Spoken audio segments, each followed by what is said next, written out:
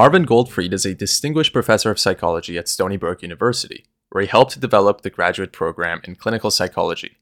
He's the co-founder of the Society for the Exploration of Psychotherapy Integration.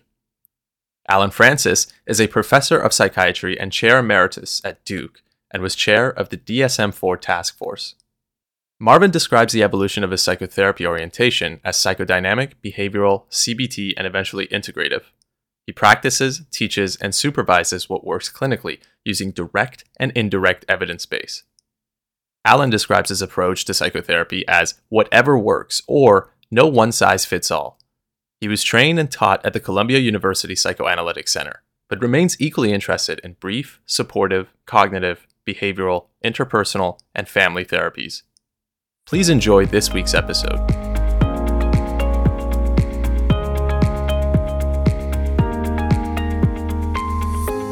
Good morning and welcome to Talking Therapy. I'm Marvin Goldfried and my colleague is Alan Francis. Hi, Marvin. Hi.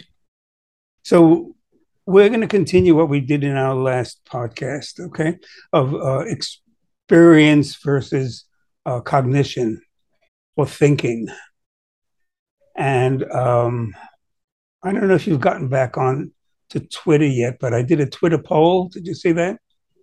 No, I'm off Twitter because of Elon Musk. Yeah. Anyway, what I did was... I love Twitter, but I hate Elon. Yeah, well, okay. Hopefully that'll get resolved one of these days.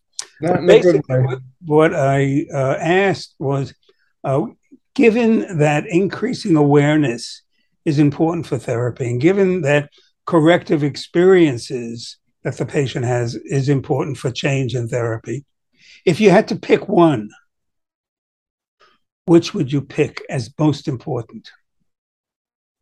And the results, are you ready? The envelope, please. 3/4 said experience. And that's kind of interesting.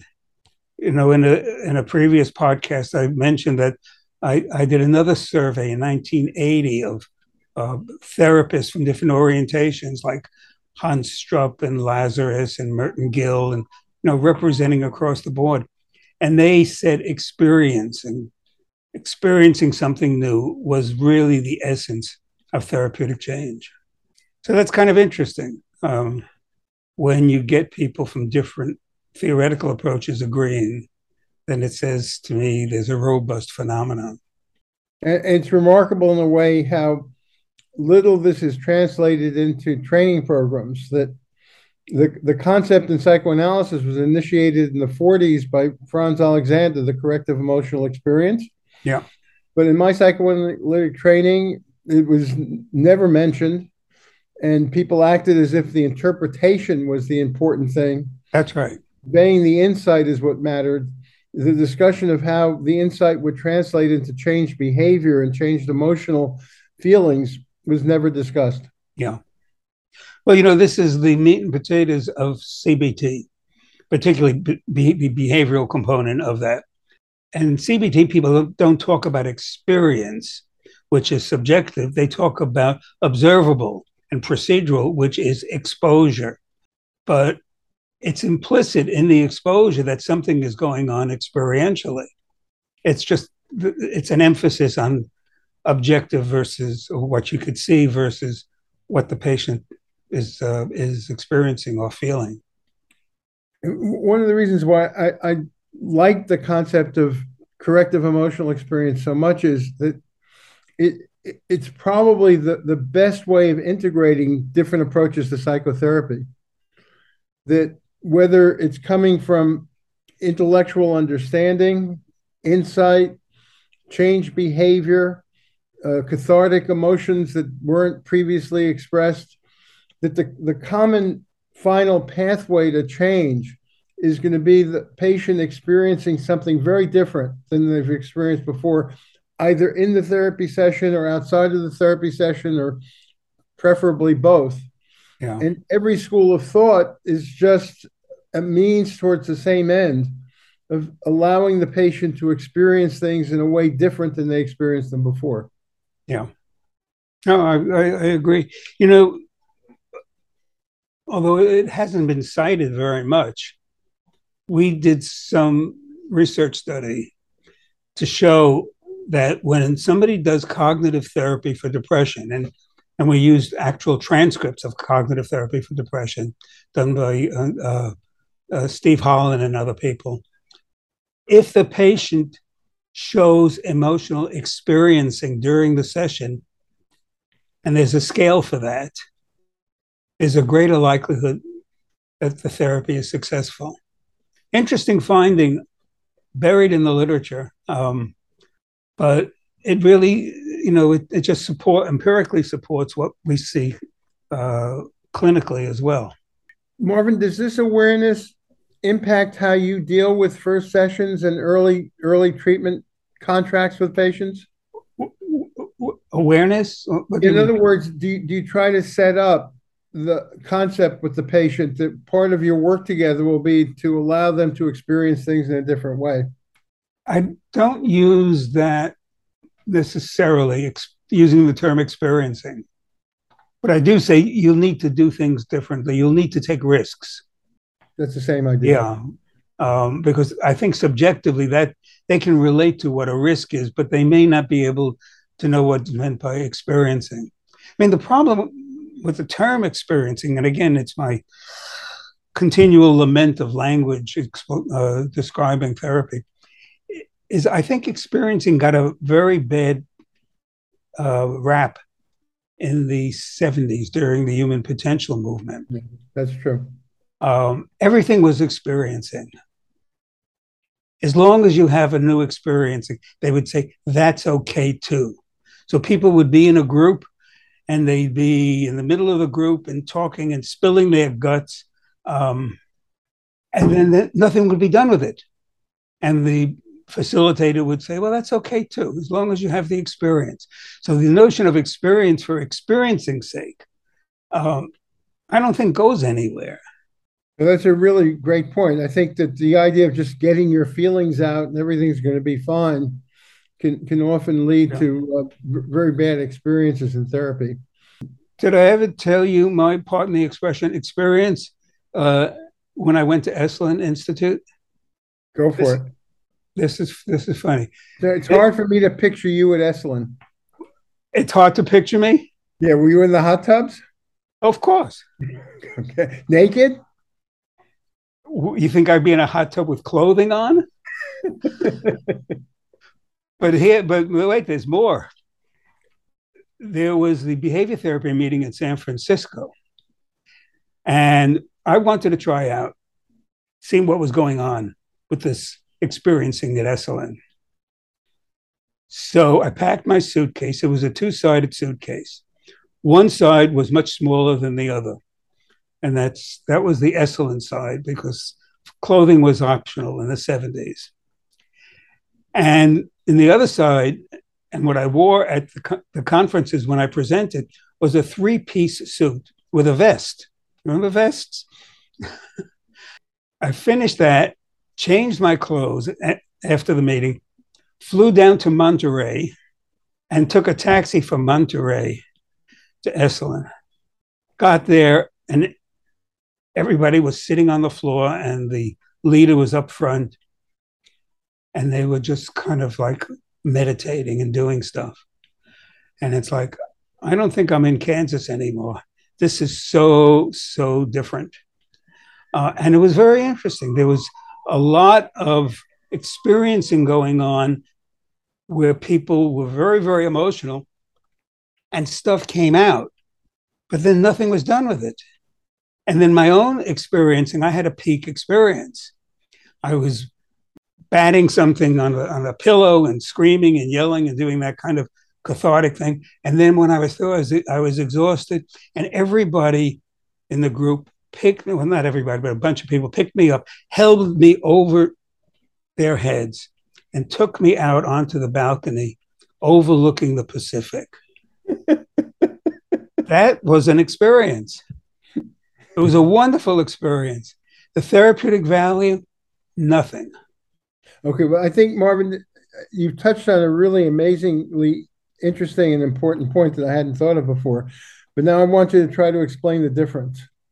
So we've been saying over and over again that the most essential part of psychotherapy is the corrective emotional experience. Right. You've just described a very intense peak experience. Yes. That had no impact. What's the difference between a corrective emotional experience in the context of an effective psychotherapy versus a intense peak experience in a new age kind of Yeah. Well, the peak experience in the new age thing is kind of like a high, whether it's a drug high or a meditative high or something. It is an intense, positive, often positive experience. The corrective experience is therapeutically relevant. That is, I've never been able to talk to my partner this way, or I've never tried this out, or I would never do this. There's an expectation that if I did this, something terrible would happen. And because of the therapy relationship and the motivation to change, and maybe even rehearsal within the session, the person finally does what they haven't done before. And the terrible thing that they anticipated didn't occur. But what's the difference, Marvin? Is it that the experience you have at Esalen or at any new age weekend retreat kind of deal doesn't generalize the rest of life? Yes, exactly. It doesn't, because it may not be relevant to the rest of life. I mean, yeah, I can sit and look at the sky and clouds and feel good about it, but it's not going to help me if I'm having a problem in my life. It may temporarily make me feel good, but it's not quite the same. What's not the same? What does therapy do that's an addition? It changes my belief system about something, a belief system, the meaning I ascribe to certain actions or people. It changes it in a way that makes my life more effective, my interactions more effective, let's say, if it's an interpersonal kind of thing. It produces change. Yeah, but the question is, what's the mechanism of that change? Are you saying that just having the feeling by itself without understanding it and without... No, it's not just having the feeling. It's recognizing that, gee, everything I've always thought that if I asked somebody or if I disagreed with somebody, that it would ruin the relationship. I always believed that. And you can trace that back to early learning experiences, observing breakups in relationships. So I always believed this was a kind of a core underlying interpersonal belief or schema, if you will. And it's not just an intellectual kind of thing, it's emotionally laden. So we were talking about last time in our podcast about the difference between intellectual knowledge, knowing with the head, knowing with the heart. So this is kind of knowing with the heart. Yes, realistically, I realize this. So going through and taking the risk of doing what one believes is going to be disastrous, and it turns out not to be disastrous, that is the change mechanism. That is, I believe, the powerful change mechanism. It very much fits in what we were saying last week, that what makes us human is the combination of having thoughts about what's happening, feelings about what's happening, and related behaviors. And if I hear you right, what you're saying is that your Esalen experience, as intense as it was just a feeling experience that didn't have a major long-term enduring and prevailing impact on how you saw yourself and saw the world on a cognitive level. Right. Didn't have a lasting impact on your behaviors and your personality style. Yes. The difference between therapy and cathartic, thrilling experiences is that therapy combines the feeling element with thoughts, change thoughts, and change behaviors. Very good summary. You should be a therapist. It was so nice. What you're saying also fits in with something that has been of great concern to me, because there's a lot now about the effect of psychedelic drugs on therapy, and studies, very weak studies, very poorly controlled studies, demonstrating the impact of one or another mind-altering substance on short-term PTSD symptoms, short-term depressive symptoms. the studies are all flawed because there's no way of blinding people to whether they're getting the substance.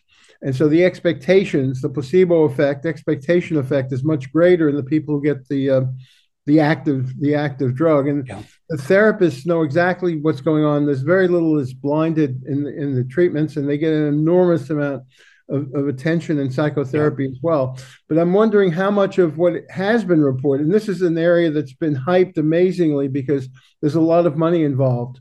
The investors are pouring into opening up clinics, charging a fortune for these treatments. Based on very little evidence, it's become a very exciting money-making endeavor for the investor types. But I'm wondering how much of the positive result, and it's not a very strongly positive result, but how much of the positive result in these treatments comes from that feeling of exaltation that gives you a sense of catharsis, and I can really be myself for a short period of time under the influence of the drug, but not necessarily integrating that into long-term patterns of thinking and patterns of behaving. Yes. And really the issue here is a lot of stuff gets tried out because either it's available, one can earn money from it, one can enhance one's reputation, it'll do something. However, it comes more from a technique or procedural level rather than the mechanism or process. You've got to start with the process of change and then bring in the techniques afterwards. So it's not just emotion for emotion's sake, but it's emotion in the way that you so elegantly described just a few minutes ago of how it links in to changing one's thinking, changing one's feeling. And there's a lot of confusion here with the notion of experience, not only because it's just emotionality from the 70s that doesn't go anywhere, but and now we're sliding into the topic of emotion. Emotion means different things to different people, depending on the school of thought. Experiential people and psychodynamic people, when they think of emotion, it's different when CBT people think of emotion. Give you an example. We did a study where we had master therapists send in what they believed to be significant sessions, which we had transcribed and coded. What we found for the CBT therapists versus the psychodynamic therapists, who were interpersonal in orientation, was in the significant session sent by CBT therapists, there was a drop in emotionality. They were able to do something to reduce emotion. In the significant portion of the psychodynamic therapies by psychodynamic clinicians, the significant portion showed an increase in emotion. So psychodynamic therapists and CBT therapists think of emotion in different ways. One, something to get rid of, the other to advance. And this is a very, very important distinction.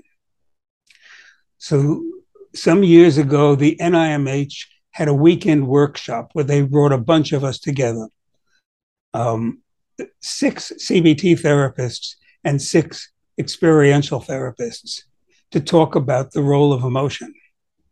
And what we found out is we meant different things. CBT people were thinking about symptoms to be reduced, and the experiential people were thinking about enhancing emotion to get at schemas, to get at unfulfilled needs. Yeah, and this brings up again what you've been working on for 40 years, integrating psychotherapy, that the worst therapists I've known have tended to be those who are very reductionistic and focus on just one aspect. So you have the arid, very intellectual psychoanalysts that give these fancy interpretations that have very little to do with flesh and blood life. You have these cognitive therapists who follow a manual and lose the patient because they're worried about what I'm supposed to do on page 46. You have way too intellectual therapists from different schools. You have some therapists that are sort of echelon types, way too much focus just on get out the emotion. Everything will work out fine if you get out the emotion. And you have some behavior therapists who just focus on people as if they're robots, worried about manipulating behavior without thinking about what the person is thinking or feeling. Or getting them to say things to themselves without believing it. Yeah, the really good therapists are therapists who can think, feel, and behave at the same time, and can encourage their patients to think, feel, and behave at the same time, and try out from the patient's end new ways of thinking, feeling, and behaving, not just focusing on any one of those aspects. Yeah. Well, the interesting thing is, Les Greenberg was at this NIMH meeting, and he's very, very Gestalt and experientially oriented. And then he guest edited a session of a journal in session where he spoke about emotional experiencing. And the theme was sometimes you increase it and sometimes you decrease it, which is very, very different from the school of thought in experiential therapy, or CBT, which says, one says you increase it, one says you decrease it. So again, this is your theme, follow the patient, not the theory. Yeah, and if the patient thinks too much, you want them to feel and behave more. If they feel too much, you want them to think more. If they just behave without emotion and without thinking, you want to add those two components. So I guess the Greek model of the golden mean is something we're constantly striving for in our own behaviors and to help encourage patients with. Well, and it's more than the golden mean. It's the flexibility of doing one thing or another depending upon what's called for in the given case. Did I tell you about that incident in one of our podcasts about when I was doing a 2-chair with somebody, and he looked at me with disdain and he said, "I know this." Do you remember? Did say it again, because everything he was essentially his problem was being anxious about the opinion of others, and he couldn't function. It was really very, very impaired because he was worried about what others would think. So I did a 2-chair, and there was the critical chair, which said, you got to be very, very careful about pleasing other people. Don't let anybody disagree with you. And then he was supposed to put that into perspective when he switched chairs. And he was doing it. And then he looked at me with a look of disdain and said, "I know this. He said, "I know this," parenthesis, "you idiot." And I had this horrible sinking feeling, but then I had a visual picture of the word "no." And in my mind's eye, it was blue and underlined. And I clicked on it. And I said, there are two ways, and I thought 2 ways of knowing.